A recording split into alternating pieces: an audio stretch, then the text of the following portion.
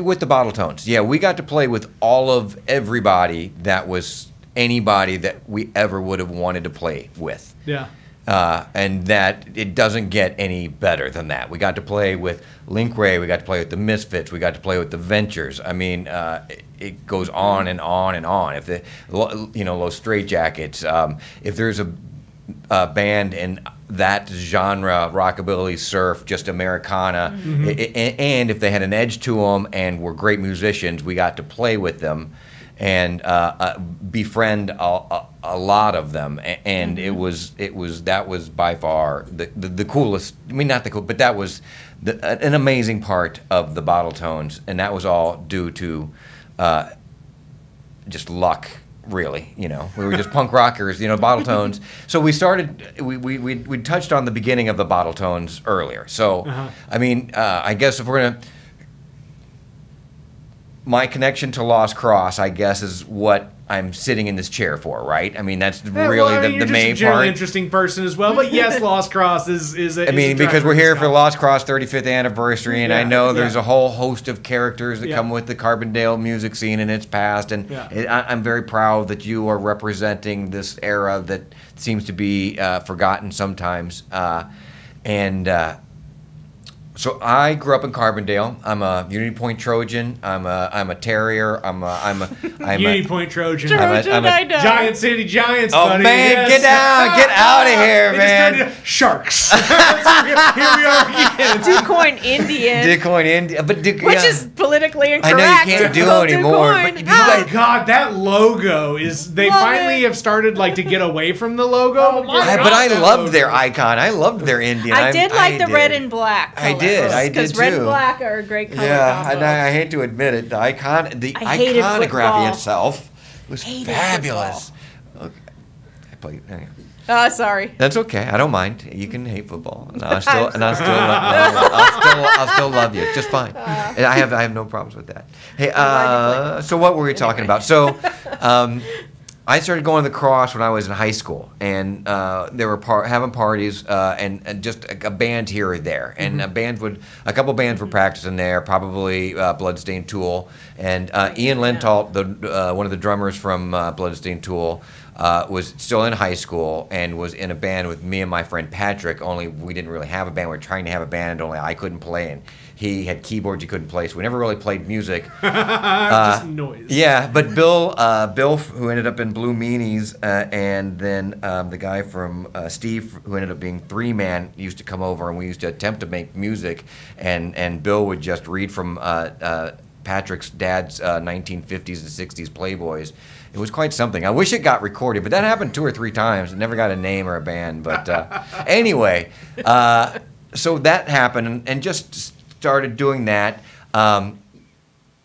And then having friends who knew friends, like my best friend, one of my best friends at the time, Scott Travelstead, was working at Trace Hombres. John Collins, who was just a local band guy, was working at Trace Hombres, and they would do after work. They would all get together and drink beer. And John and Scott started playing acoustic guitar and singing together, and just doing like Neil Young songs and that sort of thing.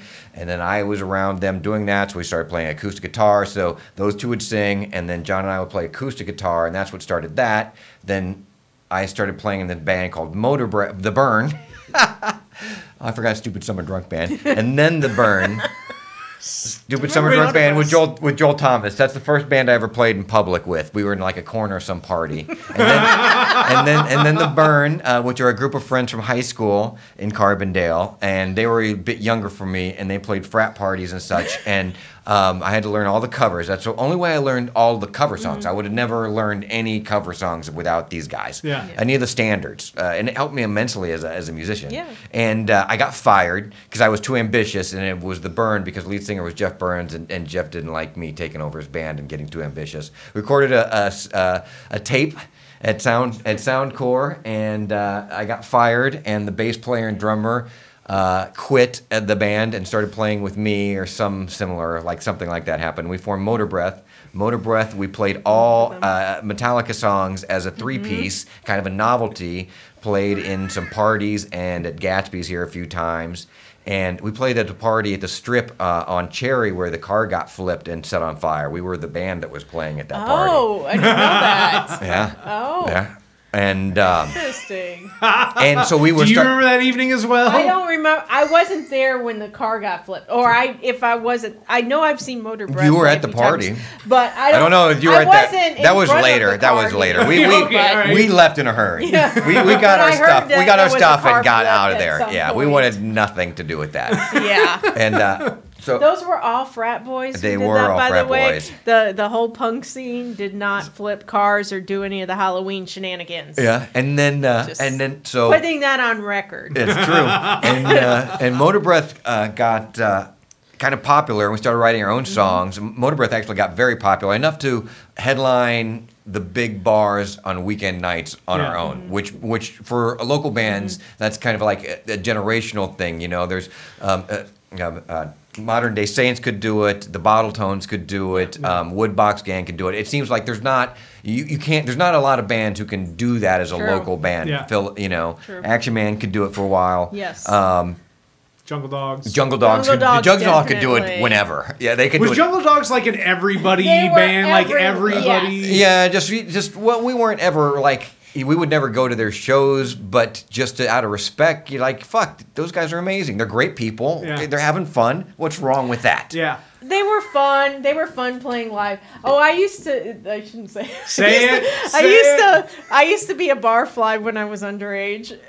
As in, there was a stool. I had my stool and then my booth at the hangar. I would go in and I would sit there every day. I'd come in at 4:00 and I'd have beers with my friend at the stool, and then we'd go to this one booth every single time.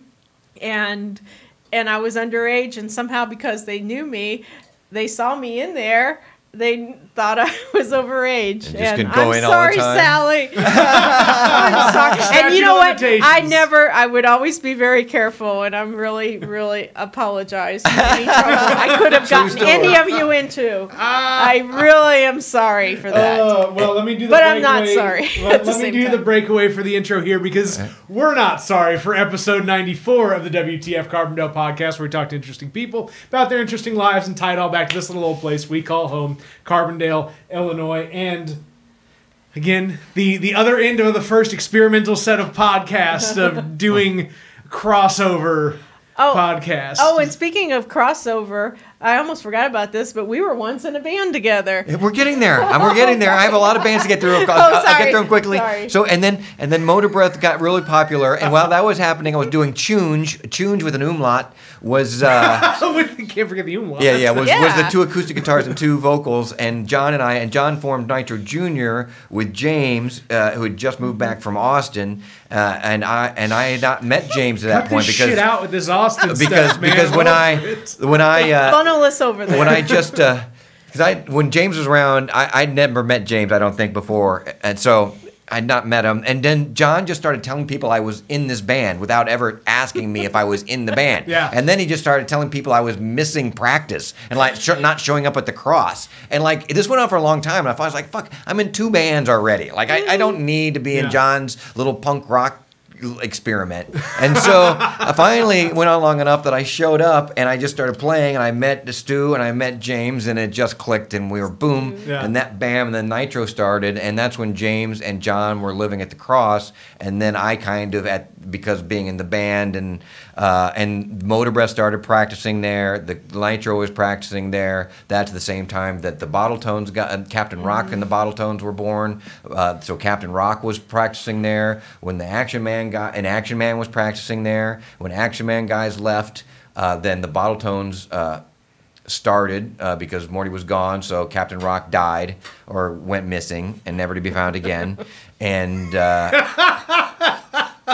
He died. yeah, and the golden-throated Blanche Bottletone, she went west again, never to be seen again. We hear it was a tax thing. What is it? What is it like?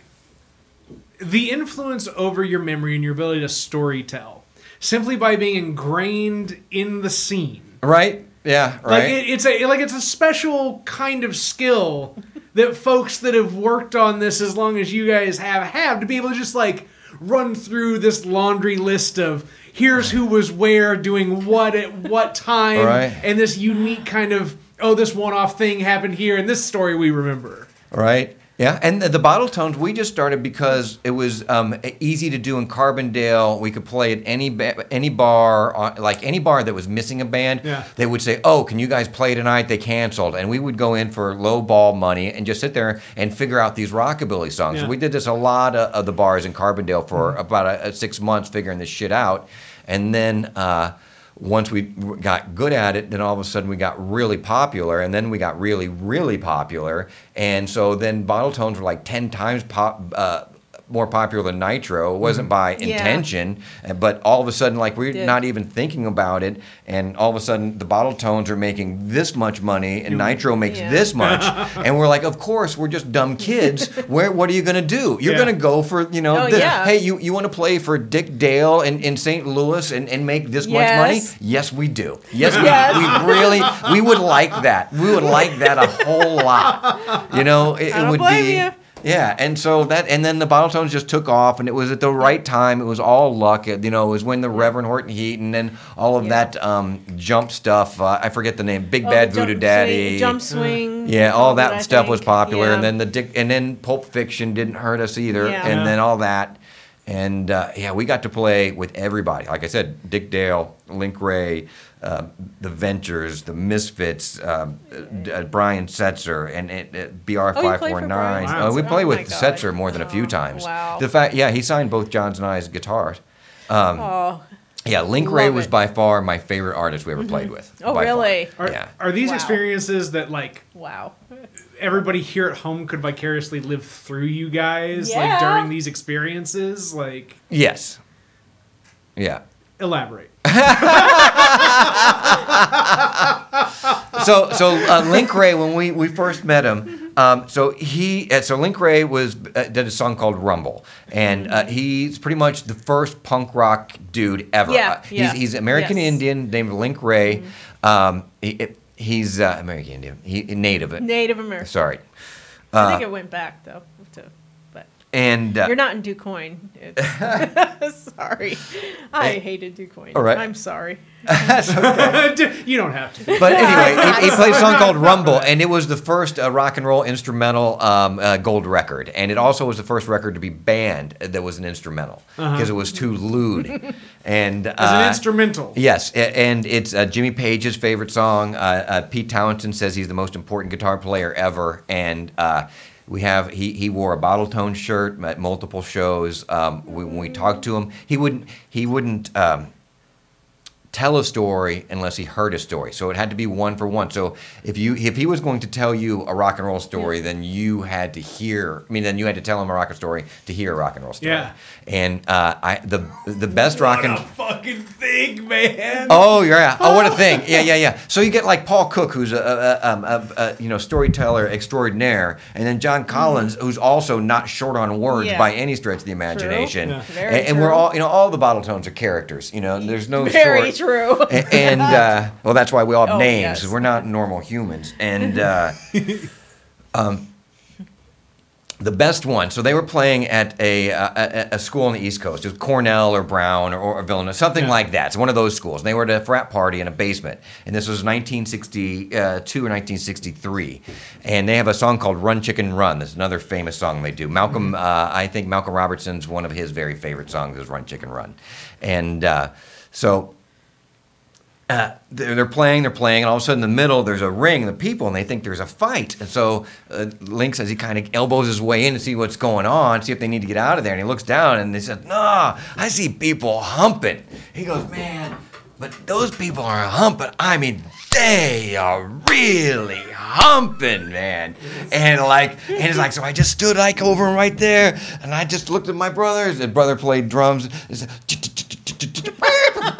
And he's like, and I just invented the song right there, man. And they just fucking went at it, man. The place went crazy. And that's how Link Ray told us he invented the riff to Run Chicken Run. Wow. And it was, it doesn't get any, I No. mean, you can't get better than can't that. get better than that. And that's all because that Mortimer, Chris McAtee, and John Collins decided to drive all the way to Memphis one night to get drunk, happened to see Little Charlie and the Nightcats, happened to drive back home and say, let's start a rockabilly band. And that all festered its way into us having experiences like that. And we had dozens of those experiences. So Amazing. What's I it love like? it. I mean, just like looking at Carbondale, being like, I'm a Carbondale kid, and I got to like have this whole experience just by virtue of being here. yeah. Well, that's growing up here. It's not so. I'm a little older. Like I'm, at 50-ish, give or take, give or There you take, go. Ish. 50, give or take. The Carbondale that I grew up in was much more liberal, much more progressive. Much more. The international population was a lot larger. The idealism was definitely more liberal here at that time. So it wasn't. We saw a lot more interesting people in those days too. Like from even the sports figures. Walt Frazier and Hart and fuck. Anyway, Are you a sports guy too? Like, on top not of music? really. I mean, I am enough. I wasn't sure when you guys. I am was like, enough. I I am don't like enough. sport. Sorry. Like, I don't like football, Brady. And you were like, no, I'm No, really a I played football. guy. I played football in high school. Okay. Yeah. And for Carbondale. Yeah. Anyway. I don't know. We're rock and roll stories, like just in general. I mean, but what is Ones I can, so the ones that actually happen in the bottle tones, so I can share, which is fun too. Like, Well, because I can't. There's Yeah. a lot of rock and roll stories for my professional life, my Yeah. vocation Yeah. that I can't You can't share. share. But the ones with the bottle tones or Nitro. So Nitro, I learned a lot about being what I do now, a production manager for Live Nation. From being at the Cross. And the Cross is a lot like being a club. And I started out at bigger productions, being production manager at House of Blues. And House of Blues has a music hall, has a restaurant, it has a private club that has private rooms, it has upstairs, it has a downstairs, set up exactly like the Lost Cross. Lost Cross, the upstairs is a VIP, the 2 rooms are the private rooms, the kitchen is the restaurant, point. downstairs is the music hall, Yeah. and you run it just like you would a House of Blues. Yeah. So I Thought of learned how to. that. I accidentally learned how to run House of Blues by putting on shows at the Cross for a long time, for years, and so that became very natural to me, and it flowed. Like, Yeah. this is how you See, do you this. take things from little bits and use them later. Yeah. I would never been a successful House of Blues production manager if I wouldn't have learned how to run shows at the Lost Cross and Yeah. the way that it's presented and laid out, even though it's this this minuscule. Yeah. But the mindset scales, right? That's what we were talking about in Yes, terms of like the retail exactly. work I now, know. like all of what she's doing in Austin. Right. Well, that's because her experience. And she was living at the Lost Cross, developing her brand. Oh, and then Secret October. Well, you didn't talk about Sacred October yet, had you? Or, I hold on. did. No. Secret So October is Sacred my October shop. is the That's shop. I'm my sorry. shop now. I'm sorry. Secret But, like, you October, developed the Austin, brand- Texas. But you developed the brand at Lost Cross. Oh, I said I was. I tried to brand Oh, okay. Lost Cross. All right. So, And so the turned- skills. I'm sorry. Because for a while I was made up that little symbol that that everyone has tattooed now, which is great. That was inspired by Jacob Tate's Right.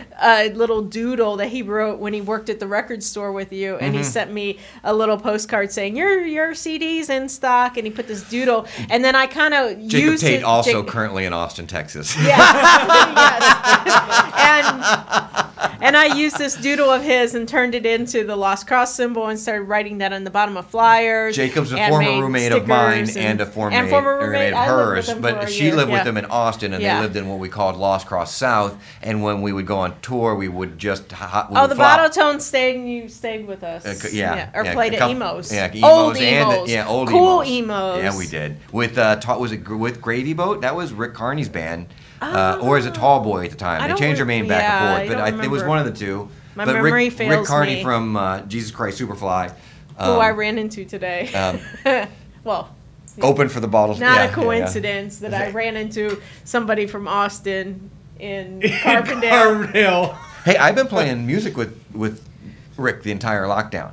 Oh, good. About once a month. Good. And we'd I get was together and just wondering play if you guitar. were- I think he thought I was going to be much more accomplished and professional.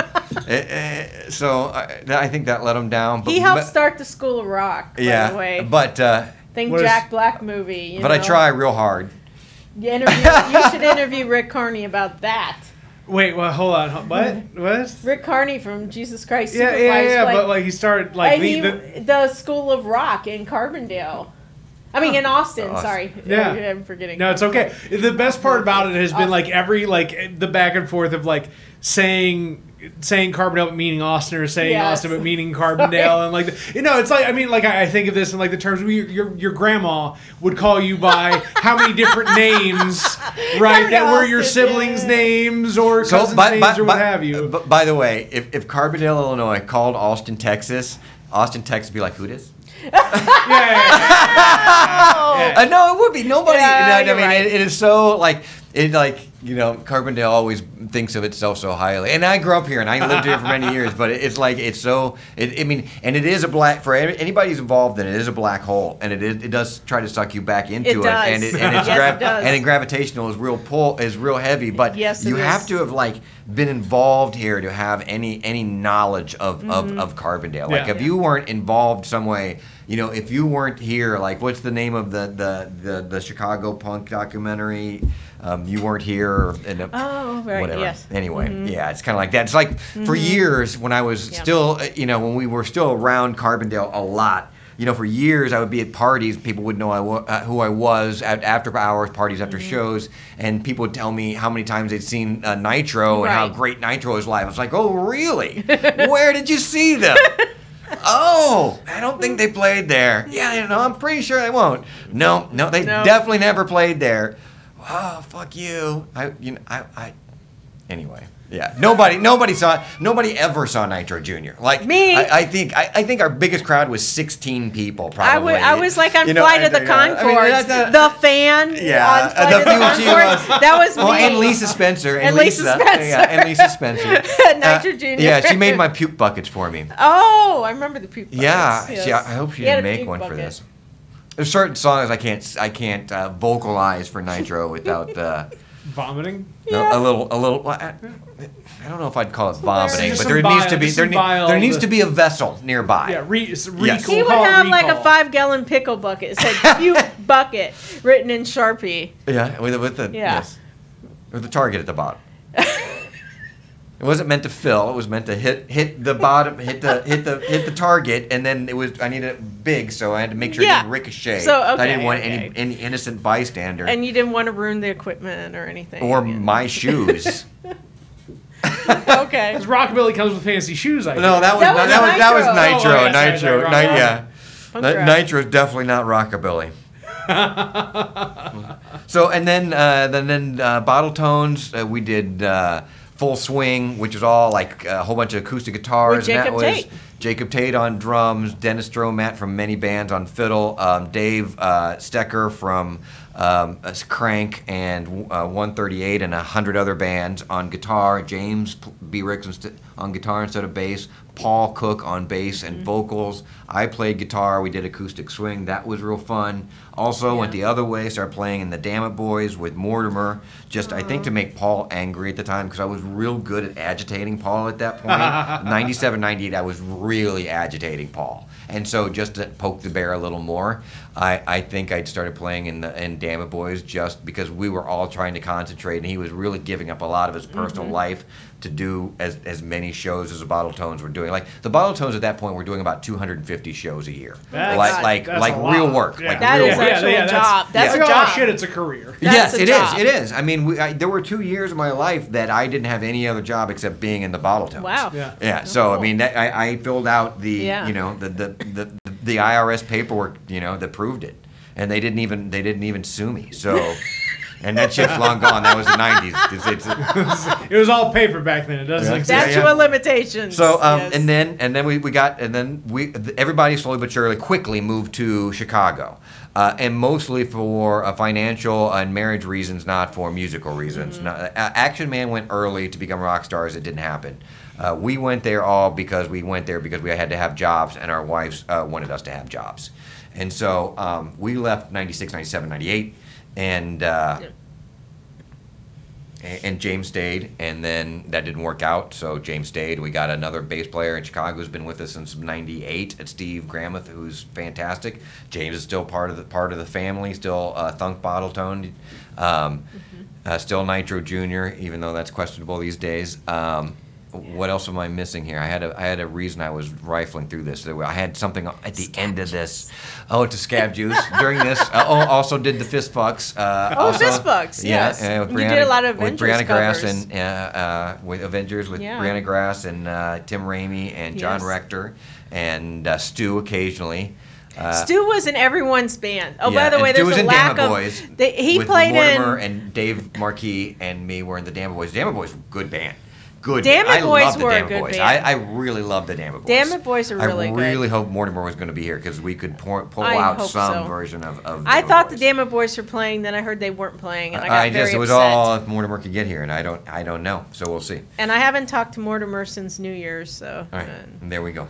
And then besides those bands, then we ended up Chicago, and then when we were doing that, when I was just a professional bottle tone, for cash I would do what they call architectural artifacts. I worked for a company, and you'd go tear nice stuff out of old buildings and tear out and resell it. Learned to do that, learned construction, started doing construction on the side, got in a construction accident, broke both my heels, had no insurance, lost all my money, was about to be destitute. And then before getting kicked out on the street, the guys who worked were production managers at House of Blues just took over. We had played there 9 times prior. They had said, hey, some of the guys here say that you're in a bad way. We hear you can't walk. We hear you're out of fucking money. We hear you about on the street. It's like, if you can get here, you can run the elevator and you can just sit in one spot, and the shifts like 10 to 12 hours a day from the beginning of the production to the end of the production, and then you can have a job. So that was it. So then I would have to go from a block from my house on the 4th floor downstairs with no elevator, then a block to the Green Line, then the Green Line downtown, then across Dearborn Bridge to the House of Blues. And this was on 2 canes because both my feet were shattered. God. And then I did that for about 3 months before I walked better. And then I turned that into a stage manager, and that to a production manager, and that's how I got to be in work for the House of Blues, and that's how the Bottle Tones ties into me being a production manager. And from the House of Blues, I started working for Live Nation. For Live Nation, started doing arenas and stadiums, and now I basically do arenas and stadiums and some amphitheaters. Well, that being the point at where I'm already 10 minutes over the point where I was like, I'm going to let you go get it. So now that we're getting kind of back more into Brady is Brady, Yes, are you that's good okay. on this, Cassandra? And I'm we'll kind good of jump on in our this. thing from here? I'm good on this. Yeah, All right. I'm capture the hug on camera. It's important. Oh yeah, I'm going to hug you again later. And Scab Juice practiced Scab 3 Juice. times, never played live, but we had 2 little mentions in the nightlife. Even though we never played That a is show, true. it was It was spectacular. I made it up as a joke because I was always like, there should be a crusty punk band called Scab Juice. And then we just kind of made up one, and it was a rotating bunch of people. Ole Clampett and Craig Wilson was there playing drums, definitely. And I think there were a few other people. But I thought that Malcolm Robertson one time watched us, and I think he might have recorded it. But I should ask Malcolm about this if he has a tape somewhere. Because Malcolm's the type of guy who would save stuff from like a billion years ago. Well, so I don't know. That is. But no one ever saw Scab Juice. So before, I'm just going to grab the microphone from behind the curtain here and do Okay. whatever because it works out. So I don't even care if I'm not on screen right now. So it's funny how that plays into the 611 Pizza Nirvana story. Oh, it's a lie. It is a lie. It is a lie. That is all like well established at this point. That as much as I was the first screamer of it's all bullshit. I was the first one. I yelled at Adam. I was like, when Adam was like first entertaining it, I was like, Adam, it did not happen. And here are the 13 reasons why. I always thought it was bullshit. Always bullshit. I never thought that was. Oh yeah, but the Offspring did rent the house out for a month. No. And the drummer from the Pixies did go over with Mortimer to the Lost Cross and hung out with them. That's true. That was a fact. Oh, that's an actual fact. So one of the Pixies did hang out at the cross with Mortimer. All right, that's fair. That's fair. So there's at least like one. But Nirvana, nah. No. Oh my God. No, it didn't happen. Wrong. That's your perfect outro, because I appreciate this. Sorry. We're experimenting with new formats and figuring it out as we go along. And I turned so red. I'm gonna freak out when I see this. Like I was so red earlier. Yeah.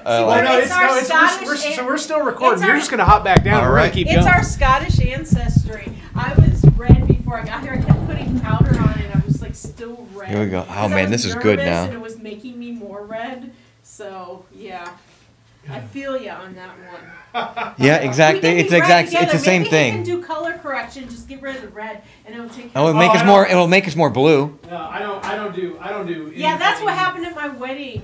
My friend did my makeup and tried to get rid of my red, so I ended up looking green in all the pictures. I looked like Frankenstein's wife or something. Yeah, if it makes you guys feel any better, you're more pale than you are red. I almost asked you to dye my hair white today, but Oh, I couldn't. I know. I chickened out of that one. My people didn't get to your people. The yeah. correct forms weren't signed in time. I mean, they did pull this off. They got us dressed nice, didn't they? Exactly. Man. Yes. Yeah. All right. You guys brought it together. Really, thank you, Cassandra. Even though you're not on camera anymore, people are gonna be like, "Why is this so sloppy?" It's like I'm just working it out, man. This is my own DIY setup. That's what this is. And we're gonna film this whole setup. So we're gonna use to film the Cross show tomorrow, like on Elm Street. So we'll see how it goes. Really, thank you for this. I'm gonna jump back into it with him, and I'll talk to you tomorrow. I'm sure. All right. See you in a couple minutes. Get my daughter in there. She's the next generation. Do what? You can take a picture. Take some film of my daughter tomorrow. Yeah. How old's your daughter now? 16. 16. That's great. My kids are 11, and I'm gonna bring them with for part of it. So yeah, Yes. no, I'm. She does. I don't even know if she wants to come, but she's going. Yeah. She's been to the cross. Yeah, she's here. She's going. She's going to deal with it. Yeah. What else am I gonna do with her? Leave her at the Hilton? No. All right. Maybe I'll see you tonight. Yep. See you in a couple minutes. All right. Cool. Okay. I'll Good get luck. through here. All right. It was nice meeting you. I'll It's see nice you meeting tomorrow. you as well. Or- Yeah, or she's hug. not my I'm a hugger. I'm a hugger. That's it. I'm definitely a hugger. So- Sorry I spilled beer on your floor. It was the last bits. Thank That'd you, be Brady, fine. for that yummy Oktoberfest. Anytime. I always drink your beers. It's the least I could do. Oh, okay. I mean, always. I mean, historically. I mean, at the store when I stop by the store, I always drink your beer. Yeah. Yes. Well, now it's really busy. It's full of teenagers. Good. We went viral on TikTok, so now my story. It's about time. Wait, what? You deserve. I missed the part I of the know. story I about didn't my. put that. You know what? The best part about it is it's gonna be I can faint pay on the myself. microphone. Right. I can pay myself. Because you went viral on TikTok. Yeah. Hey, no, that's- this is good. I yeah. can make a living. That's kind My of a big deal. husband's job just ended. I'm the breadwinner again. Yeah. I paid myself a big bonus. All my money this weekend. I'm like, boop, boop, boop. When you go downstairs, hang a right as opposed to a left where we came in, and then go out the push bars on the Go- farthest left set of doors. Okay. Does that make So the any main sense? doors, Yeah, like main, the yeah, main theater, doors, farthest The left. theater doors. You got it. All right. Gotcha. You got it. All right. I'll see you later, Thank Buck you. Brady. And it's not done yet. And that is about as punk rock of a Midwestern goodbye Yes. as it gets, right? I'm gonna have you, if you don't mind, just scoot your seat where the stool is, and that'll kind of line you up. Well, and we're still going, and just bring the mic up on yourself. I trust you to manage a microphone. No idea. How does this work? What's an SM58? No, that's I just like the Nirvana story felt like a good. That was a great segue. That was the perfect question. That was great. You asked a really good question at the right time. Like it's so Mortimer. I'm messing up my screen altogether right now, but it'll be okay. So like more because Mortimer, or not Mortimer, I'm sorry, Malcolm. Right. All the M's. Mm-hmm. It's tough to keep all the M's together. I guess I don't know. I'm making a cop out now. That'll work. This I'll increase the size of the screen to tech stuff. I do everything on the fly, and I don't like to edit stuff. It's just kind of like one cut through, and that's how we go with it, and it works out. But so the final nail in the coffin for Adam on this whole thing, Right. was the pay stub that Malcolm had from the exact date Right. that was like the claimed date for this event, and he was working at a fireworks stand somewhere south of Chicago. Yeah. And that was it. Yeah. Yeah. The day was impossible. Like, it didn't happen. The routing, like, it was all impossible. When did this first tale? Oh, it's been going on forever. As long as I can remember, since the 90s, this has been going on.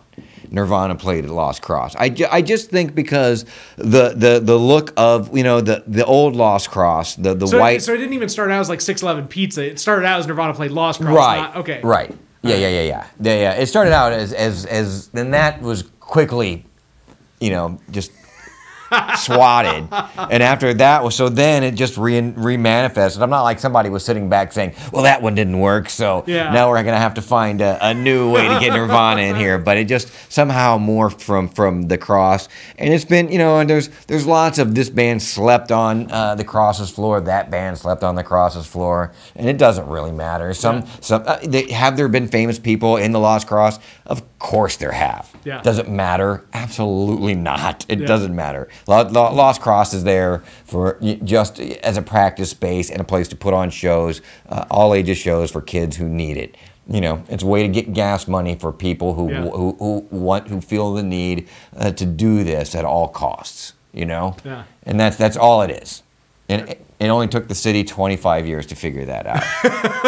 I'm very proud they did, though. It's really impressive. It's better than most cities. It's better than most cities. I mean, that's the tough part about this, right? Is like, okay, getting to the breakthrough point, right? But then at the same time, like, maintaining the integrity of like what got you here. Yeah, each generation had its own struggles. I mean, Mikey, was very aggressive. James and Mikey kind of got it, and John for a while were a little more low key.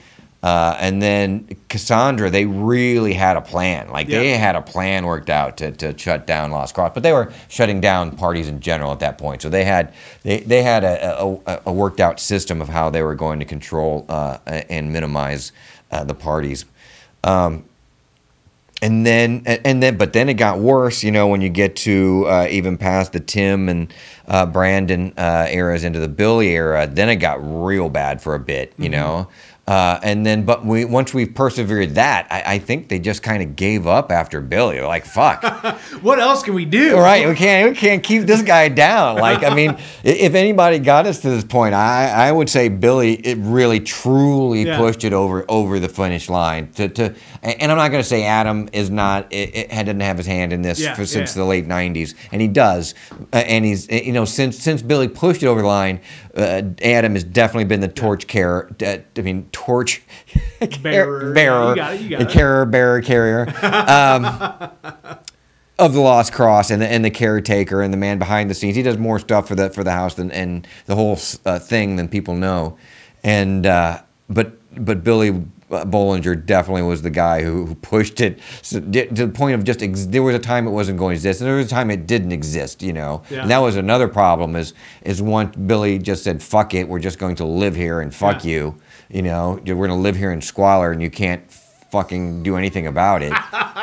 And then, the next couple of generations, they just kind of lived in squalor, and then nobody was there for a bit, and then that's when it got bought, which was great. And my timeline's a little off, but that's it's ballpark. That's the ballpark of what happened. Yeah. Well, I mean, and it just goes to show, that everybody kind of has their own specific role they play in the legacy of the house overall. Yeah. Oh, absolutely. Cassandra's and Tim's, I think, was the most social. Mikey and the Lost Cross, and Rad Radzensky and there's 500 people that I should say right now, and Taz It's fine. and all of them. Taz did all of Copyright's new music videos. Good. Oh, good. So, cool. And we did 2 of those here. One in our upstairs, one in the big room. So like have you seen them yet? I have. Yeah. I have. The one with the movie screen in the back we did in the big theater, and it's just it was set up perfectly to like do something like that. And I'm astounded at how great that particular piece came out. Good. Yeah, it's great. Yeah. It It feels like a pat on the back. No, Right? You're like, no, it's a real thing. It's a real music video. It's a Vimeo level music video. Yeah. You should be fucking proud of that. Yeah, and that's all we could ask for, right? Of like what can we produce and push out of here, right? Because I mean, you hit kind of a real like key point in that Carbondale, right, can only aspire to be so much with the size that it is, with its location, with it, everything that is a component here. So do with it what you can, right? And don't try and be something that you're not. Yep. I kind of get that. Well, I mean, necessity is the mother of invention. You know, so that is a lot to be said. And even though it's a small town, the access to the university for being a local is essential. I mean, it's just like I cannot say enough about just having access to SIU and Morse Library, for God's sakes. Yeah. I mean, at the time, in the late '60s, one of the great libraries on the planet, let alone just in Carbondale. And it's still a great. Morse Library is still considered a great treasure. Yeah. Like it's a nationally recognized library that's sitting in this small town in Illinois, and it's just a wonderful thing in itself. Yeah. And then. And the fact that the arena is here too is also kind of strange, especially as early as the SIU arena was. I mean, that for '68, I think it was built, maybe '69. For being a dome that large, that was also very unique. Yeah. So there were unique things that made and created and very very much influenced who I was and especially grew up to be. The music scene and learning to do what I do, all had to do a lot to do with the access to the education system that SIU provided to the Carbondale school system. Yeah. Was more than any other small town within hundreds and hundreds and hundreds of miles. Yeah. I mean, being able to go through the school system and just have a level of exposure that places even just within a stone's throw. Right. Don't have. Could never dream to have. Let alone, again, like you said, around the country. Right. Huh. Yeah. Were your parents like ever engaged in like the conversations of concern around Lost Cross? Did you ever like hear about it at home? Like never. Nice. By the time that I was, no. they would have never known any. I mean, no, it was not. And at that time, it was, when I would have been young enough for them to care about something like that. But old enough that it's like, I'm living my own life. Right, yeah, so it wouldn't have mattered. I mean, we're kind of past that point anyway, so it wouldn't been, there would have been no time. Dawn would have been young enough to get in trouble for going there, probably. Yeah. But I was a little older than her, so I mean, just a few years, but still, me going there when I was 16. It was the first time I went there when I was 16. So when I really started hanging out there, I was in college years. I was already 18, 19. Yeah. When I really started hanging out there, I was already college age. Mm-hmm. So it was even keel. Yeah.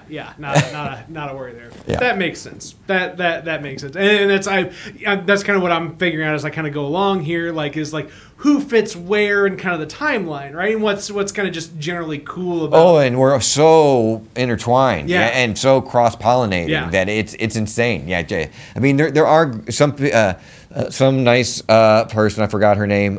She made a graph once, or it's a diagram that came really close. I mean, it was about 95% right. You got to it was impressive for like 1996 1996, and Yeah. we had like a lot of like the wax dolls and the beginning of the Borough City Rollers and such. Sorry about that. You're fine. No, I have my cell phone go off from time to time on the conversation. I'm like, I've had like it happened when John Jackson was like I was interviewing What's John your Jackson. ringtone? Huh? What is your It's ringtone? just the Google Meets. The Google Meets, just a Ringtone. standard Yeah. ringtone, really? Yeah. So Mine's the Clash, because they're the only band that mattered.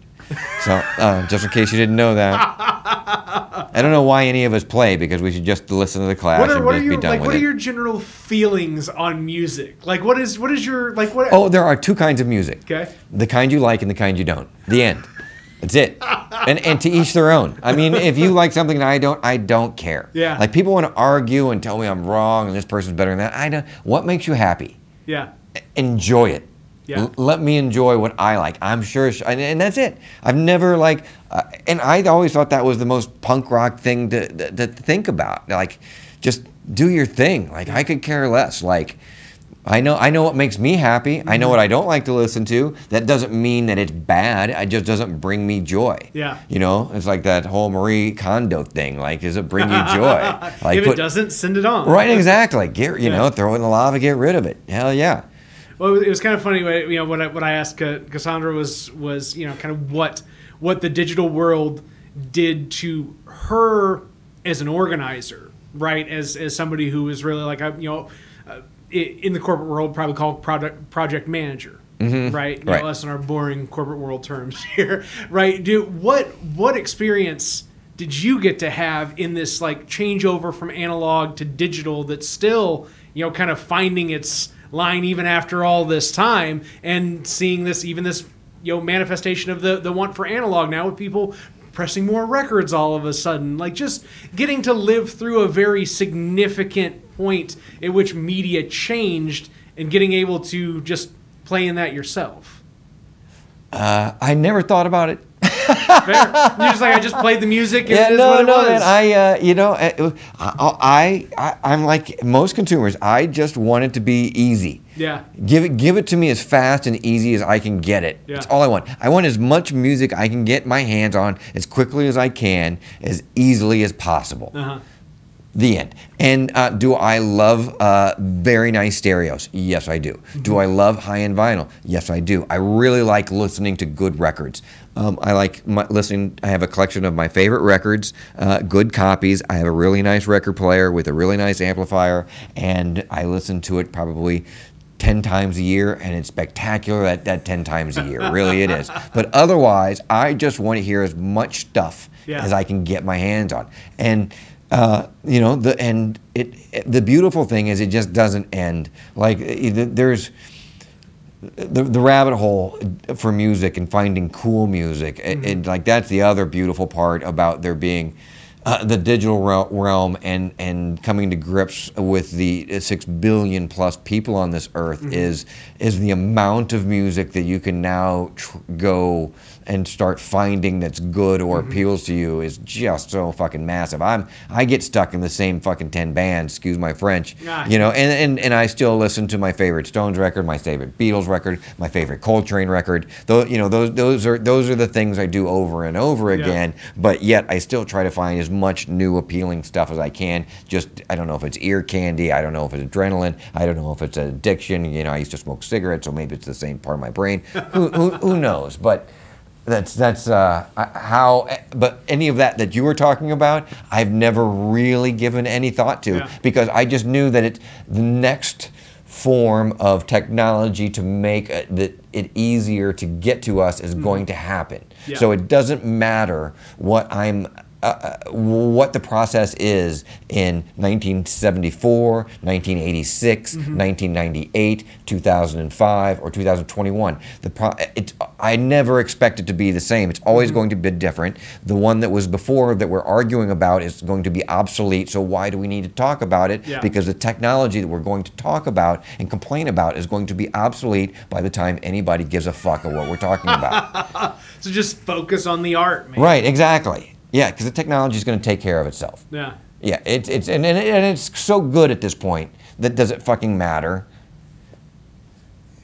And it's I just, love how you just put a wall on yourself sometimes, Ray. I like how like you're in it, and then you're just like, I'm stopping for a second. Yeah. And like let the train catch up with the. No, man. I do that. that's just done with my point. You know, I mean, that's the it. point. Yeah, that's. What do you like? Are you always listening to music? Like, is it ever present in your life? No, I listen to silence most. Okay. Yeah, silence is the most important. Because I work concerts. Yeah. Silence is golden to me. So I listen to music. Well, I do listen to music a lot. That's a lie. Yes, I listen to music a lot. A lot more than normal people. Yeah. So, but I like silence just as much as I like music. I'd rather listen to music than watch television. That's a reasonable one. Yeah. As well. I think you would rather listen to silence than listen to music. No, I'm that's sorry. not true. Did I get that phrasing wrong? Yeah, that's not true. That's not true. Backwards. Yeah. My apologies. But silence is equally important. Mm-hmm. Yeah. Silence makes everything more important. Plus, I get to hear the ringing in my ears, which is very impressive. Like it's out there. So I get to enjoy that. Tinnitus. You know that's the correct way to say it. Tinnitus. Yeah. I had no, because I've talked to my buddy about it this week, about his ringing in his ears from playing drums for as long as he has. Yeah, And, I'm sure it's awful. tinnitus is what. Tinnitus. Tinnitus. Tinnitus. Yeah. Ask an ENT. Ask an ENT. They'll tell you real quick. It's funny, but they're like, yeah, we know. We just go with it because everybody says tinnitus. So it's just You're a not thing. gonna get by with You know, it's like diabetes. Yeah. So when did you officially like leave Carb? Like when was your outro? 98. Carbondale? 98. And that took you to Chicago. And then In Chicago, worked for House of Blues. Then started opening different houses of blues. Started as an opening team for production, just getting it going, Yeah. putting the stuff up, hiring the crews. So did that in Cleveland, did that in San Diego. When we got to San Diego, I said mine, and I stayed. So San Diego, 2004 to 2009-ish, give or take 6 months on either side. And then went from House of Blues San Diego to House of Blues Houston, from Houston to Austin, and I've been in Austin for 5 years now. So they just keep kind of moving me around. But I've been in Texas for 14 going on 15 years now. Oh, so still like familiarity. Yeah. Kind of overall. Yeah. What are the things that you wish people like got about production and putting together a show that like just your everyday attendee misses? How difficult it is, and how professional the people are. Like everybody has the vision of the roadie that's not true. Like these people put up an entire village, basically build a small city in a day and take it down in a day, and then get it to the next city and do it again, and on a massive scale. And what people don't understand is the level of professionalism that goes into it. It's quite extraordinary. Just the best of the best do it. And the best engineers, the best sound guys, the best light guys, the best carpenters, and on and on and on. The best caterers, the best agents, the best managers. All of them are the best at what they do at that level. And everybody just thinks they're like, I think in kind of just national lore, a roadie comes to mind as a step above a carny. Yeah. And they should be considered more a technician. Yeah. A traveling engineer. Exactly, a traveling engineer, because that's what most of them are. Yeah. You know, and the ones who are organizers, you know, are organizing hundreds of people and dozens of vehicles and thousands of moving parts daily for months on end. So yeah, the people who actually make it happen and figure out how to make all it happen schedule-wise and routing-wise and personnel-wise and equipment-wise, yeah, it's quite extraordinary. I mean, it's quite extraordinary to do it in a van and trailer. It's hard to do this in a van and trailer. Yeah. It's harder to do it in a semi-truck and a bus. Yeah. It's extraordinarily difficult to do it for 32 buses and 28 trucks. You know, it's exponential in how difficult the logistics and the needs, equipment, and personnel become when you get to that level. And I don't think anybody understands the costs or the speed or the ability that goes into it. Nobody's ever going to see it. It all just, even a lot of the people who just show up and work at the venues, like they just show up and, oh, the show's built, and we're going to have a show tonight. They came to work at 4 that day to work the show, you know, and just magic pixie dust, you know, got sprinkled, and the fairies made it happen again, you know. But no, it's quite. I get to work and get to see some of the most amazing feats of engineering and technical electronic work, and that gets done in the world today on a regular basis, and it's I couldn't be more humble or lucky or appreciative. I mean, it's just wild to think. I mean, you know, 50 years ago, you know, a Woodstock time, right? It was big, but like now, just the amount of work, like all of the additional components, everything from screens to lights. Right. Yeah. And the thing is, the lighter, you know, there was a prevailing idea that the lighter everything got, that the easier it was going to get. But that's not what happened. The lighter it got meant they could just hang more stuff. Yeah. So now there's just a lot more stuff they can hang, but they're still pushing the limits of the weight. You know, Yeah. like I just did Harry Styles a couple of weeks ago, and that show was just massive. You know, just massive. You know, on a scale that, you know.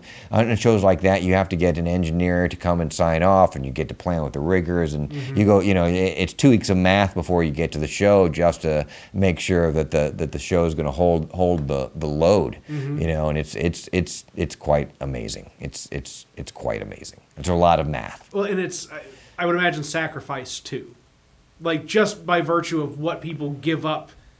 Oh yeah. The getting on the hamster wheel. Yeah. Once you get, it's hard to get off the hamster wheel. Yeah. So once you get into the touring world, Yeah. I mean, you know, and the money's good and the people are good, but the schedule is brutal. I mean, you know, the schedule is hard, and you know, you work, like my work days start between 5. Generally, sometimes earlier, but generally around 5 or 6 in the morning, and generally go to 2 or 3 at night. And I generally have, in the busy season, 2 or 3 shows a week. Sometimes I have 5 shows a week. You know, sometimes I get to travel with the bands.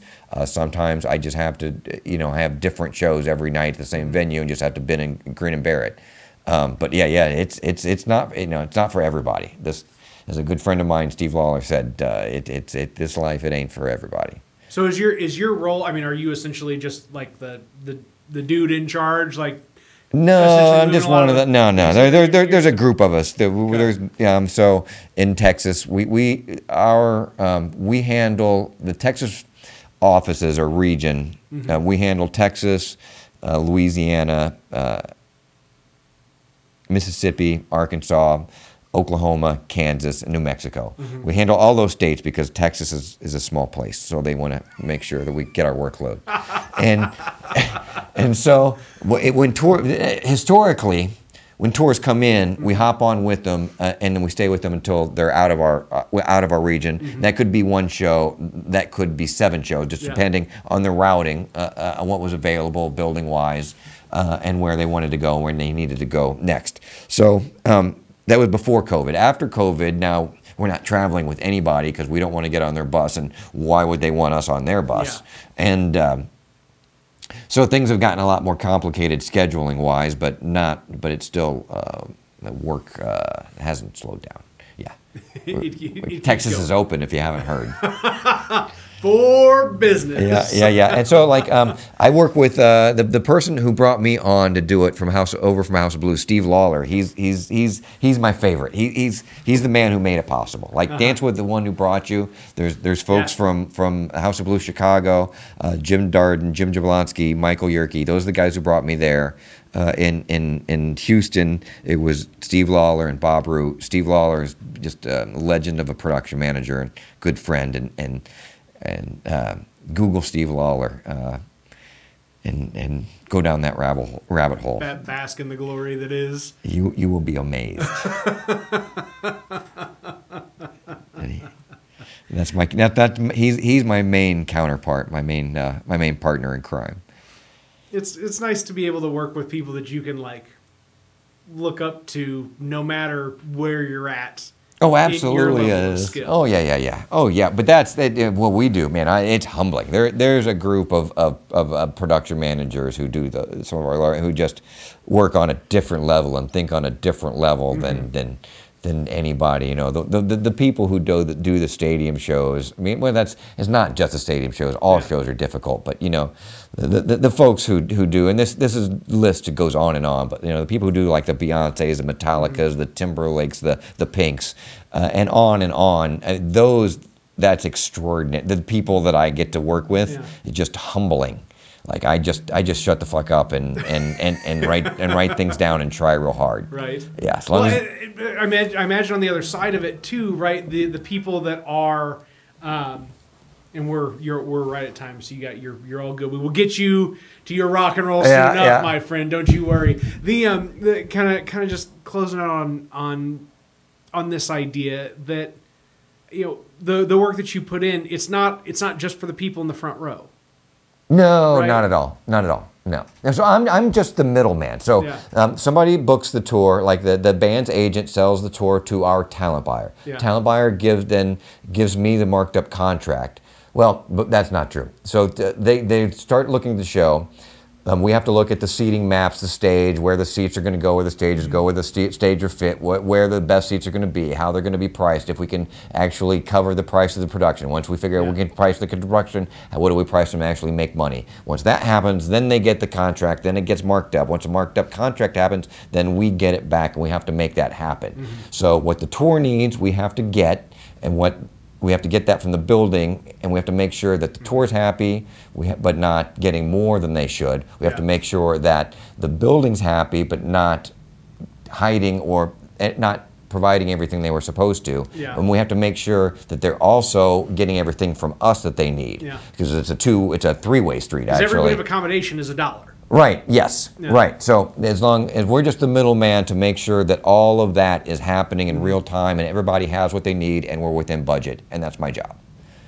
To nail that. Yeah, just to make sure all that happens. That's what I do. But more so, I guess more what I was prodding at was like the guys are trying about like Steve. Like when they go in and they put their mind to this, they're not just saying, how do I have the best show for the people that are in this section. Right, but they can look up into, or they can look out into the great beyond the stage and go, this is, you know, I'm making just as good of a show for somebody that paid $35.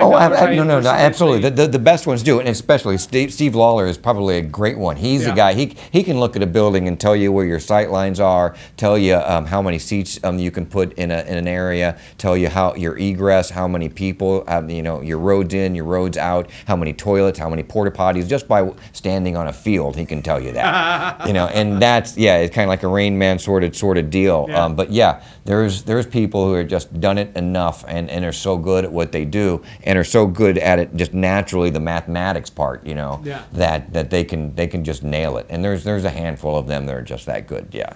Cool. Yeah. Well, that's it, man. This conversation has been just that good on my sneak. I was so red, man. I felt bad, like I was so red. You're all good. You're all good, just like we've been all good for episode 94 of the WTF. Thank you. Podcast. Thank you very much. Yeah, absolutely, Brady. Thanks for being here, man. Have a good one, folks. Whatever that one may be.